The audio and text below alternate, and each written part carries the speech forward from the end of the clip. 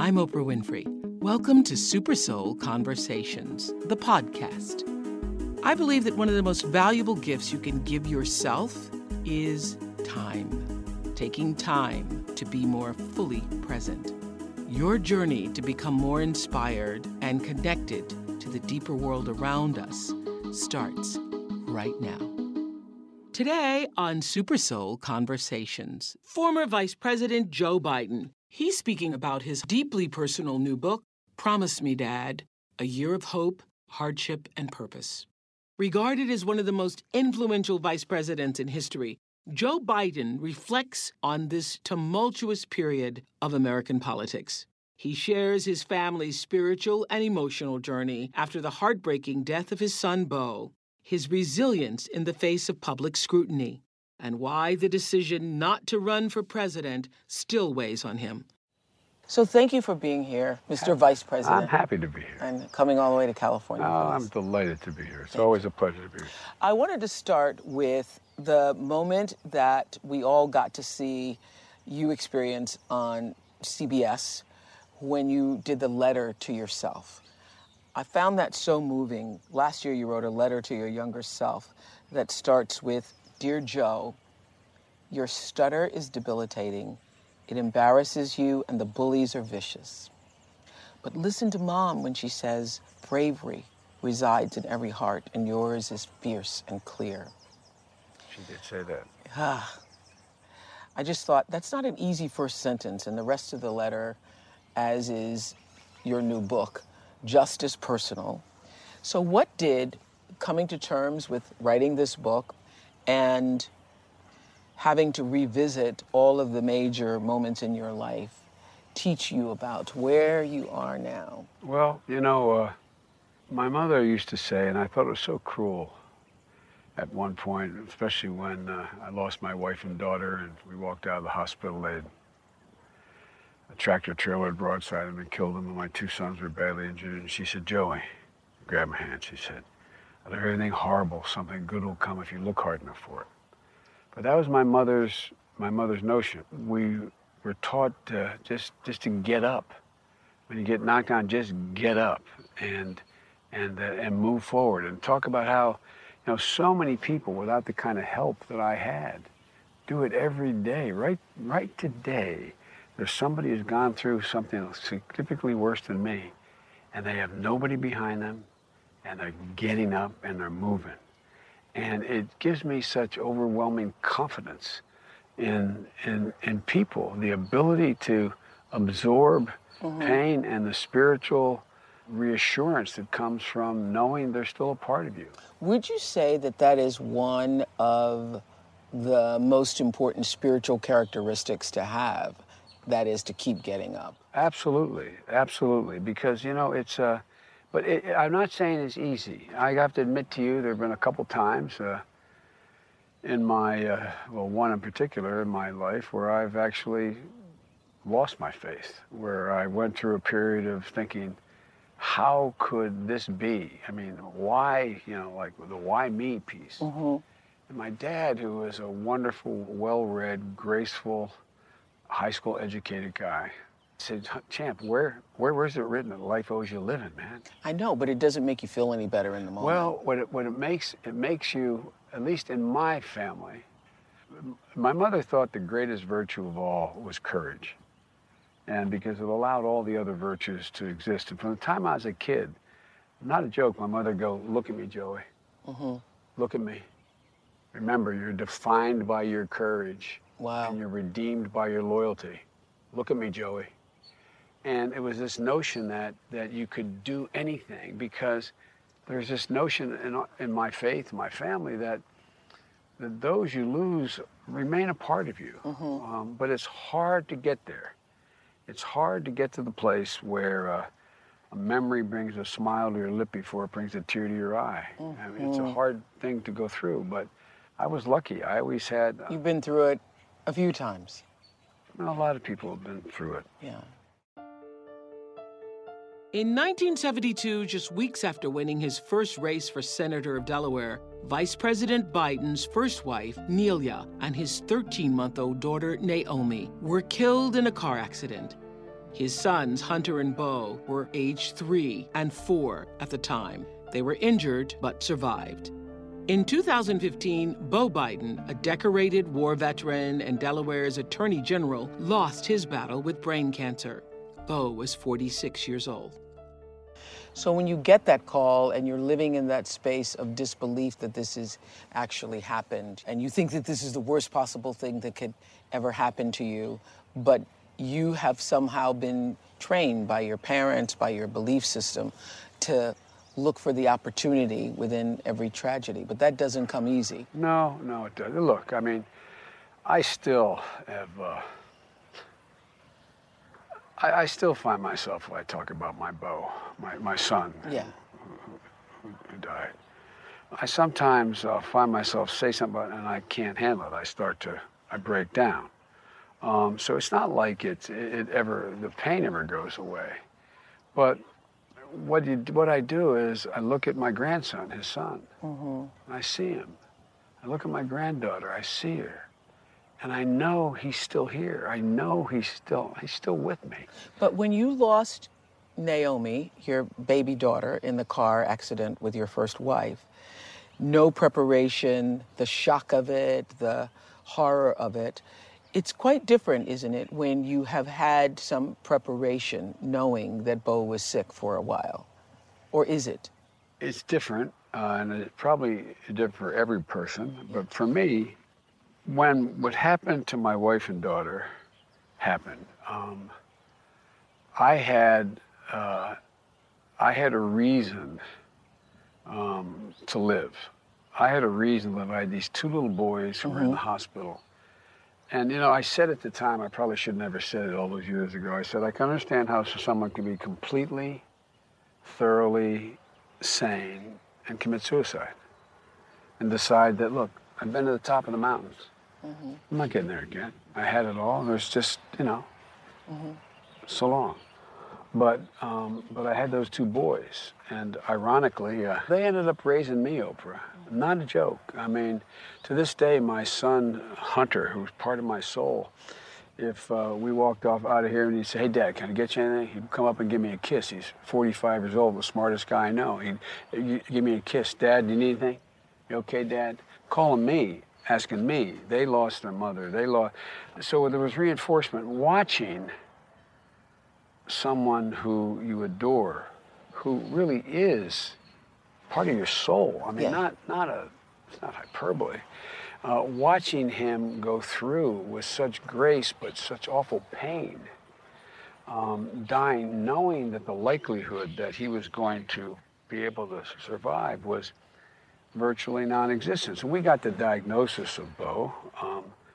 He had stage 4 glioblastoma of the brain. And so, but here's the kind of kid he was. He was a 45-year-old man. He was the Attorney General of the state of Delaware.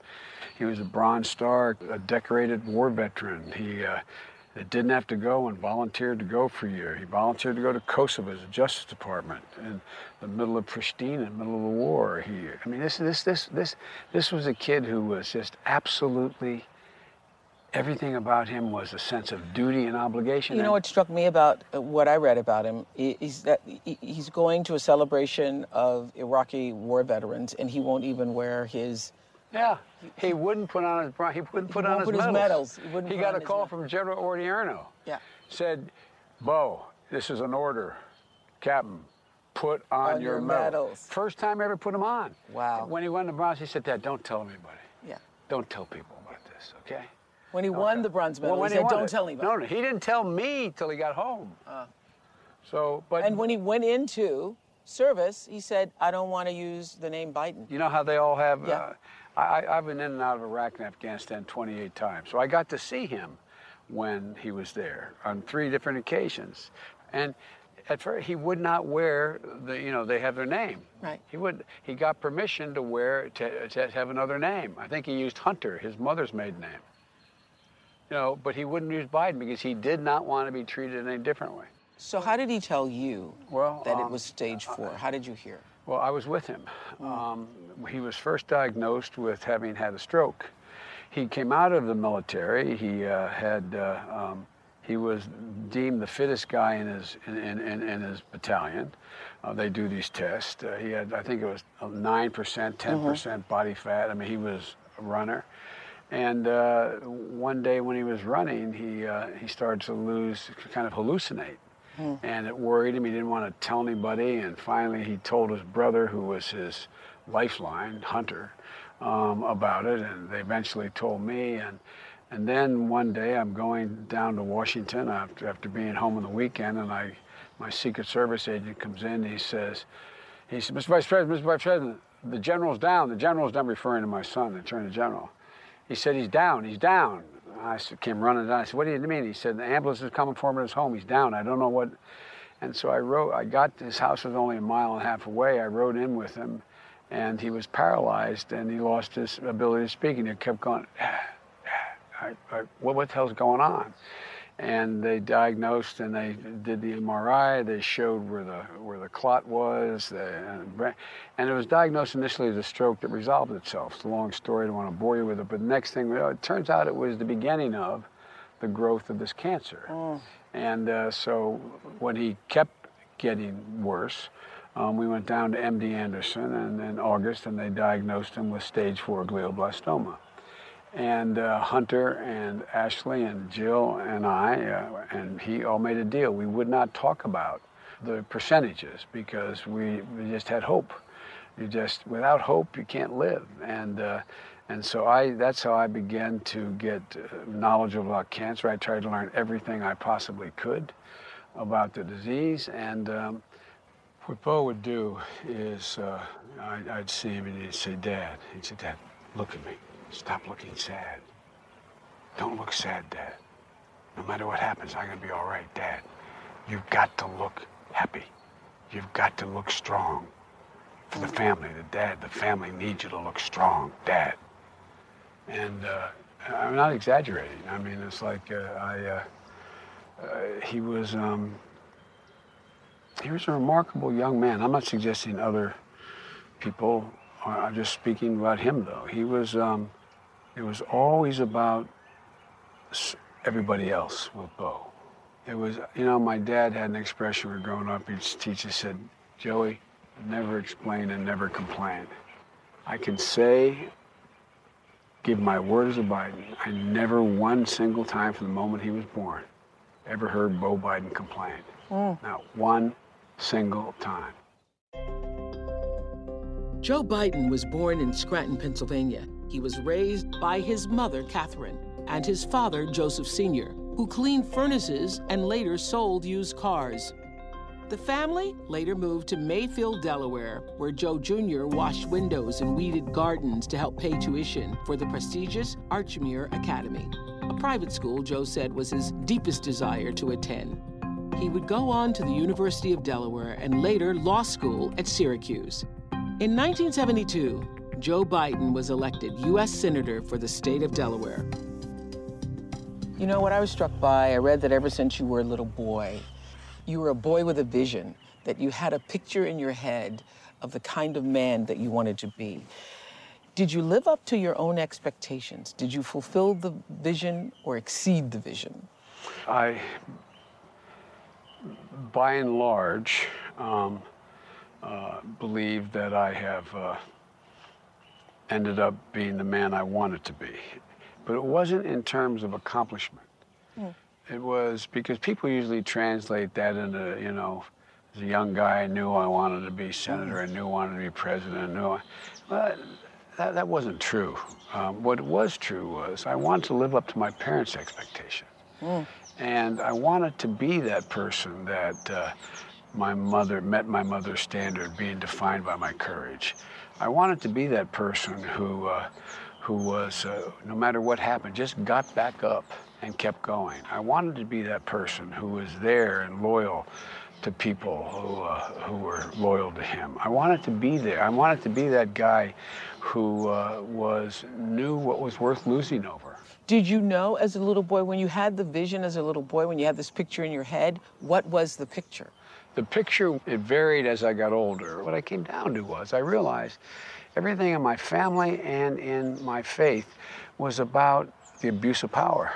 that we had an obligation to challenge the abuse of power, whether it was starting off as a kid in the civil rights movement, and sit-ins and being the only white employee in the east side of the city, and or whether it was, challenging, saying things when I ran for election that I knew were not popular, but I believed. And because I believe people ultimately reward you for authenticity. And don't you think, too, this is interesting, when I think about you because everybody knows that you're getting on the train every night and going home, and, sworn into office, actually, in the hospital when your boys were there. And so you're a dedicated father, going back and forth from Delaware to D.C. Don't you think that actually being on that train every day was a grounding mechanism? Because I remember living in Baltimore, taking the train to New York or going to D.C. There is something about looking out the window, which I actually love even now, driving in a car, and seeing people's homes. Absolutely. Yeah, and thinking about, Absolutely. I wonder what they're eating tonight. What are they talking about at that kitchen What table? are they talking about at the kitchen table? You look out on that stretch between Baltimore and Aberdeen. Yeah, And yeah. you see all those lights on, and you wonder, what were they talking about? Or, for example, by the way, the reason I went home was I needed my kids more than they needed me. I mean, I really did. But, as a parent, a child can only hold an important thought for about 12 hours. If you miss it, you miss it. So even though I wasn't Ozzie and Harry, we had breakfast and dinner, I'd go home and lie in bed with them. They'd talk and get up. But the thing that was the best would happen. You'd be in Washington, and you'd be a vote, and you'd cross Constitution, and a cop would stop the traffic. And after a while, you'd begin to think, well, what took him so long, But you get on the train, and you go home, and the shoe shine guy is a good friend of mine, say, Joe, what the hell are you doing down there, man? Come here. Yeah. I mean, not a joke, not a joke. If you notice, if you ever been in Delaware, from the time I ran, I've been referred to as Joe. That's all. They don't call me Senator, Mr. Even today, the Secret Service looks when they go, hey, Joe, come here. These are constituents. And they kind of like, oh, what's going on here? But it really does ground you, man, because they know you. Even after becoming vice president? Oh, absolutely. So it really keeps you from ever getting to the point where you feel self-important. Yeah. I know this sounds like hyperbole, but Yeah. it really is true. It was a gift. If it keeps you so connected to the people and where the people are, and everybody now knows how badly the media got it wrong, you must have had some inkling. You must have not have been shocked then on election night, if you were actually on the train talking to people with the people. I didn't drive. As vice president, I took the train on the weekend. I didn't go every day, but I did 83 events. And a month out, I came back and said, we're going to lose this election. A month out. A month out. And the reason I did, I know I'm called middle-class Joe. In Washington, that's not meant as a compliment. It means you're not sophisticated, But what was happening is, the reason I believed we were going to lose, and I think Hillary would have been a great president. I really do. I think she would have been a great president. But there's two studies that came out. One was Annenberg School. I forget the other one. I apologize now. But it looked at all the words uttered in the campaign. How many of those words related to an issue? Fewer words were uttered relating to any specific issue this last campaign than any campaign in the last 10 presidential races. Now, you are an incredibly well-informed person. I'll bet you can't find 10 friends who could tell you what Hillary's position was on child care. Not generically, specifically. Right. How we're going to have free college education, how it's going to be paid for, all the things that matter to those people. And by the way, we wouldn't be having this discussion but for 172,000 votes. Let's put that in perspective too, okay? But in the states they had me going in. I spent all my time in Pennsylvania, Ohio, Minnesota, Michigan, Wisconsin, Florida, Virginia. They're the places I went. And this is not a criticism, but I think what happened is we got to the point where it became identity politics. And they learned the wrong lessons from Barack's brilliant campaigns he ran. And for example, at the end of the campaign, I went up to a union hall to make a point. And I said, one of the reasons Hillary has to win, there's like 2,000 union guys. So one of the reasons Hillary has to win, important, because they need equal pay for women. Place went nuts. You know why? All their wives work. The political types, They don't like the fact their wife isn't being paid.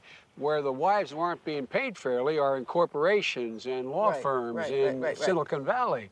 But these guys' wives are high school educated kids and not gotten paid. Then I said, and secondly, look, it's none of your business who the hell you marry, man. Let well enough alone. Period. Cheered. They cheered. Cheering. I'm not joking. Now, the press said only Biden could do that. That's not true. You got to state what you're for.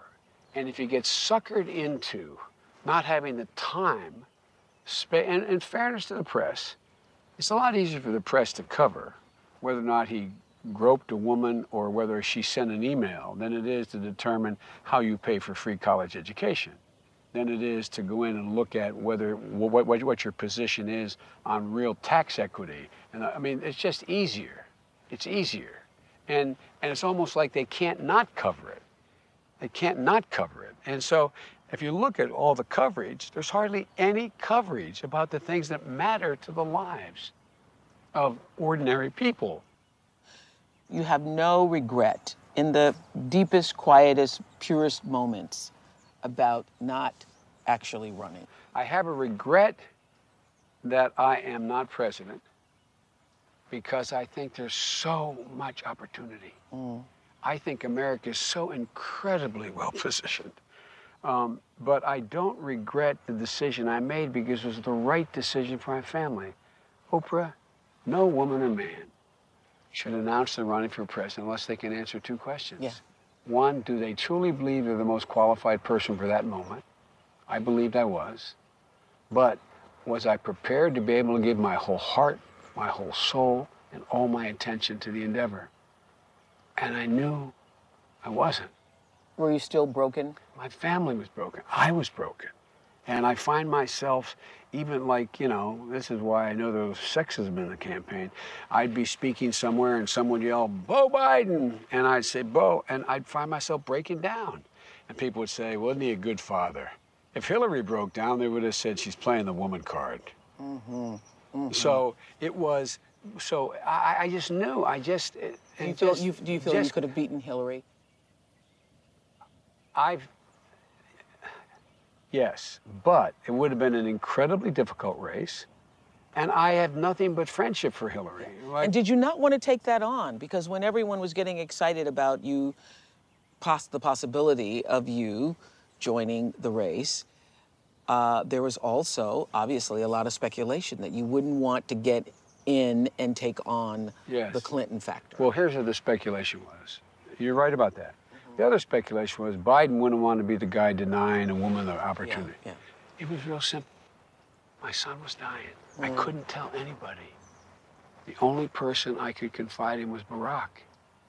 He's the only one who had to know. So what I wasn't able to do, Hillary, as I said, is a friend. When she was Secretary of State, we had breakfast once a week at my home. So she called me and she wanted, I'm sure she doesn't mind my saying this, she called me, she wanted to come down and talk about race. She wanted to know whether I was going to run. Were you going to run or not? And I sat down and I said, Hillary, look, it's not, I'm much less likely that I run than not run. But if I do, it'll be straight up. It's not about you, it's about me. But what we had some hope because I was told that they decided to try some experimental procedures on dealing with glioblastoma. They injected him with a thing called anti-PD-1, and they injected a virus into his brain, and there was this one faint possibility. So it gave you hope for how long? Well, we never gave up hope, but it was, we thought in January, I thought in January, February, there was a 25% chance maybe we beat the odds. But what I couldn't do, because he would have killed me, if I announced I wasn't running because of my son, because he wanted me to run. Yeah. When did he tell you to run? Because that became, I thought you were going to run just because of Bo's wish that you would run. Every Thanksgiving for 42 years since I met Jill, we would go to Nantucket for Thanksgiving when they were little boys. So we wouldn't offend her parents, my parents, and or my deceased wife's parents. They all were on. So this was a nuclear holiday. Now 16 of us stretch up and so we were in Nantucket and we did the Christmas lighting. Bo was sick. And he said, Dad, we got to talk. And we went back to the house we were staying in and they sat down and said, you don't understand, Dad. We want you to run. This is Hunt and Bo. And Hunt argued this will keep the family together, it will give us purpose, but I just didn't have the courage to do it. I just didn't think I could say to the public that, you know, this is, I'm not going to divert when my little grandson says, Pop, you smell like Daddy, can I lie down with you? You know, by the way, a lot of people have that, but as I'm president, I can't, I knew I couldn't. Now, they didn't make any demand. The whole family got together, even after Bo passed, and said, you've got to run, Joe. Jill wanted me to run. But in the end, the decision was no, because what? You didn't have the eye of the tiger? Because you didn't... I didn't have the eye of the tiger. I knew that I was still so, I know I was missing him so, that I didn't think I could, I didn't think I could do the job that I would have to do. But that's not saying, do I regret not being president? Yeah, I do, but I made the right decision for my family, I believe, at that time. And I thought that we had a really incredibly qualified candidate to be president. So I didn't feel like I was leaving the field, and because I left the field that there wasn't anybody who could, you know, run the country. I didn't feel that way. How can you help us as a nation bring dignity back to our conversations? I heard you speak about this. By acting with dignity. Yeah. By not getting down into the sort of the mosh pit. Right. So from a bigger point of view, social, spiritual point of view, where we are as a nation, as a culture of people, how bad is it, do you think? I don't think it's, let me tell you what I think the underlying cause of angst is. It goes beyond politics. We're going through such a gigantic transition. The consequence of digitalization, supercomputing capability, artificial intelligence, the ability to do things that had to be done by an individual, no longer having to be done, can be done by a machine, is scaring the living hell out of people. My dad used to have an expression, Joey, a job is about a lot more than a paycheck. It's about your dignity, your respect, your place in the community, being able to look your kid in the eye and say it's going to be okay. That's what a job's about. And so now you have tens of thousands of people, millions of people, black and white, looking out there and hearing the debate going on about globalization. And the question is, how do you adjust that globalization to meet people's needs? So, has there been a thought or consideration for 2020? No, not yet. No? And I say that not yet because look, I'm a great respecter of fate. I don't plan on running, but I tell you what, I plan on going, and here's my problem. You know, I learned how to become one of the most popular elected officials in the United States. Announce you're not running for president. It's amazing. Boom, things go, you know, it really gets good. But I'm asked to speak a lot in political fora, and I'm doing it not as nearly as often as I'm asked, because every time I'm asked, they say they translated and I'm running for president. But I'm going to do everything I can to change the dynamic here, because I think we can win back the House, and I think we have a shot at the Senate. And, you know, the other expression my dad used was, look, don't compare me to the almighty, compare me to the alternative. Well, right now I look awful good. But I can go out and do that, raise money and do those things. But I'm not sitting here now. I'm, as I said, a great respecter of fate. I'm over 70. I'm, thank God, right now in awful good health. So I promise you, I'm not doing anything to organize running, but I'm going to go out there and continue to do what I've done since I've been 26 years old. Holler. What is it, do you think, that it's about power that changes people? And how have you managed the power you've held? Well, I haven't held that much power. My power, the reason I'm viewed as having had power is there's no power in the vice presidency. It's all reflective. It comes from the president. But I think the reason people abuse power is that they, in fact, are seduced by the notion that they are so self-important, that they really matter. when in fact it is not usually the case. Only way, there's the leaders I've observed who are the best are the ones who have courage to take a chance, be willing to lose on principle, and two, are self-aware. They understand their strengths and they understand their weaknesses. They play to their strengths and they try to shore up their weaknesses. And the people who don't do that are the people who aren't self-aware enough to know what they're, because most of the time that abuse ends up in their downfall as well. We see so much on the news every day, rage and anger on both sides. What do you think is the source of all this rage and furor? Well, I think it's because they think the system has failed them. I think they look out at the Congress, and for the last, since Barack got elected, the first thing the Republicans did was say, how can we keep him from succeeding at all? Yeah. And so the Congress has been sitting When now, you think I think, at 11%. When I was in the Congress, we were more divided, but we actually knew there had to be work together to get consensus, to get things done. I also think they look out at the political system and they think that they are powerless. They're powerless because they don't possess money and power to influence votes, influence outcomes. What are you most proud of, Joe? I'm most proud of, at least to this point, of having served as long as I did, and Democrats and Republicans still accepting my word and treating me as if I'm honorable. I am proud of being able to say that I never voted for anything that I disagreed with. When I was agnostic about it, I'd look whatever my constituents want, I would vote for it.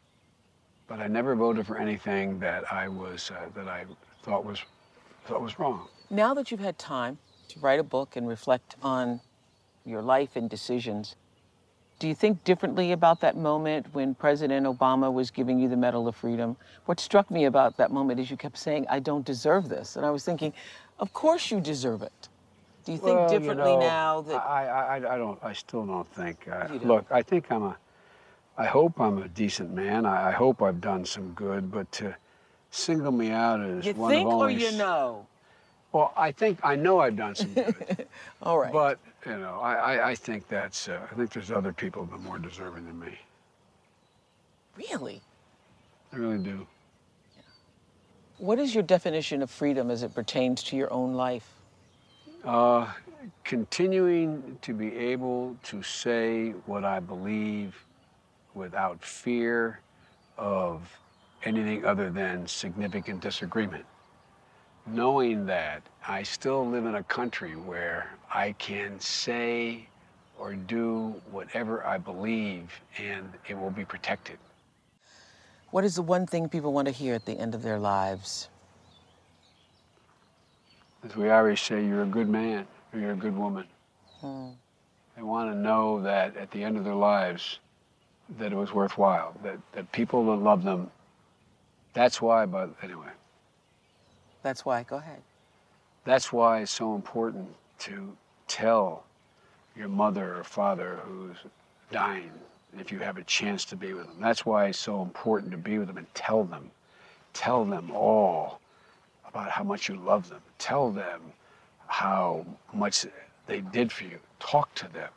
And that's one of the great things I got to do with my mother and father and my son, Bo. I mean, I was there holding his hand. I mean, What was that last moment? He looked at me and he said, Dad, I'm not afraid. I'm okay. I always wear this rosary. And he had it on at that time. It was at the very end, and his brother was sitting there, and the three of us were holding hands. And he wanted to reassure us. But we got a chance to tell him. We got a chance to tell my mom. We got a chance to tell my dad. Is that a sacred, holy moment? Is that what happens in that moment when you can literally see the spirit goes someplace? Is that? Yeah, it is. It is. That's what the soul is. That's, look, I mean, the soul is eternity. The soul is redemption. The soul is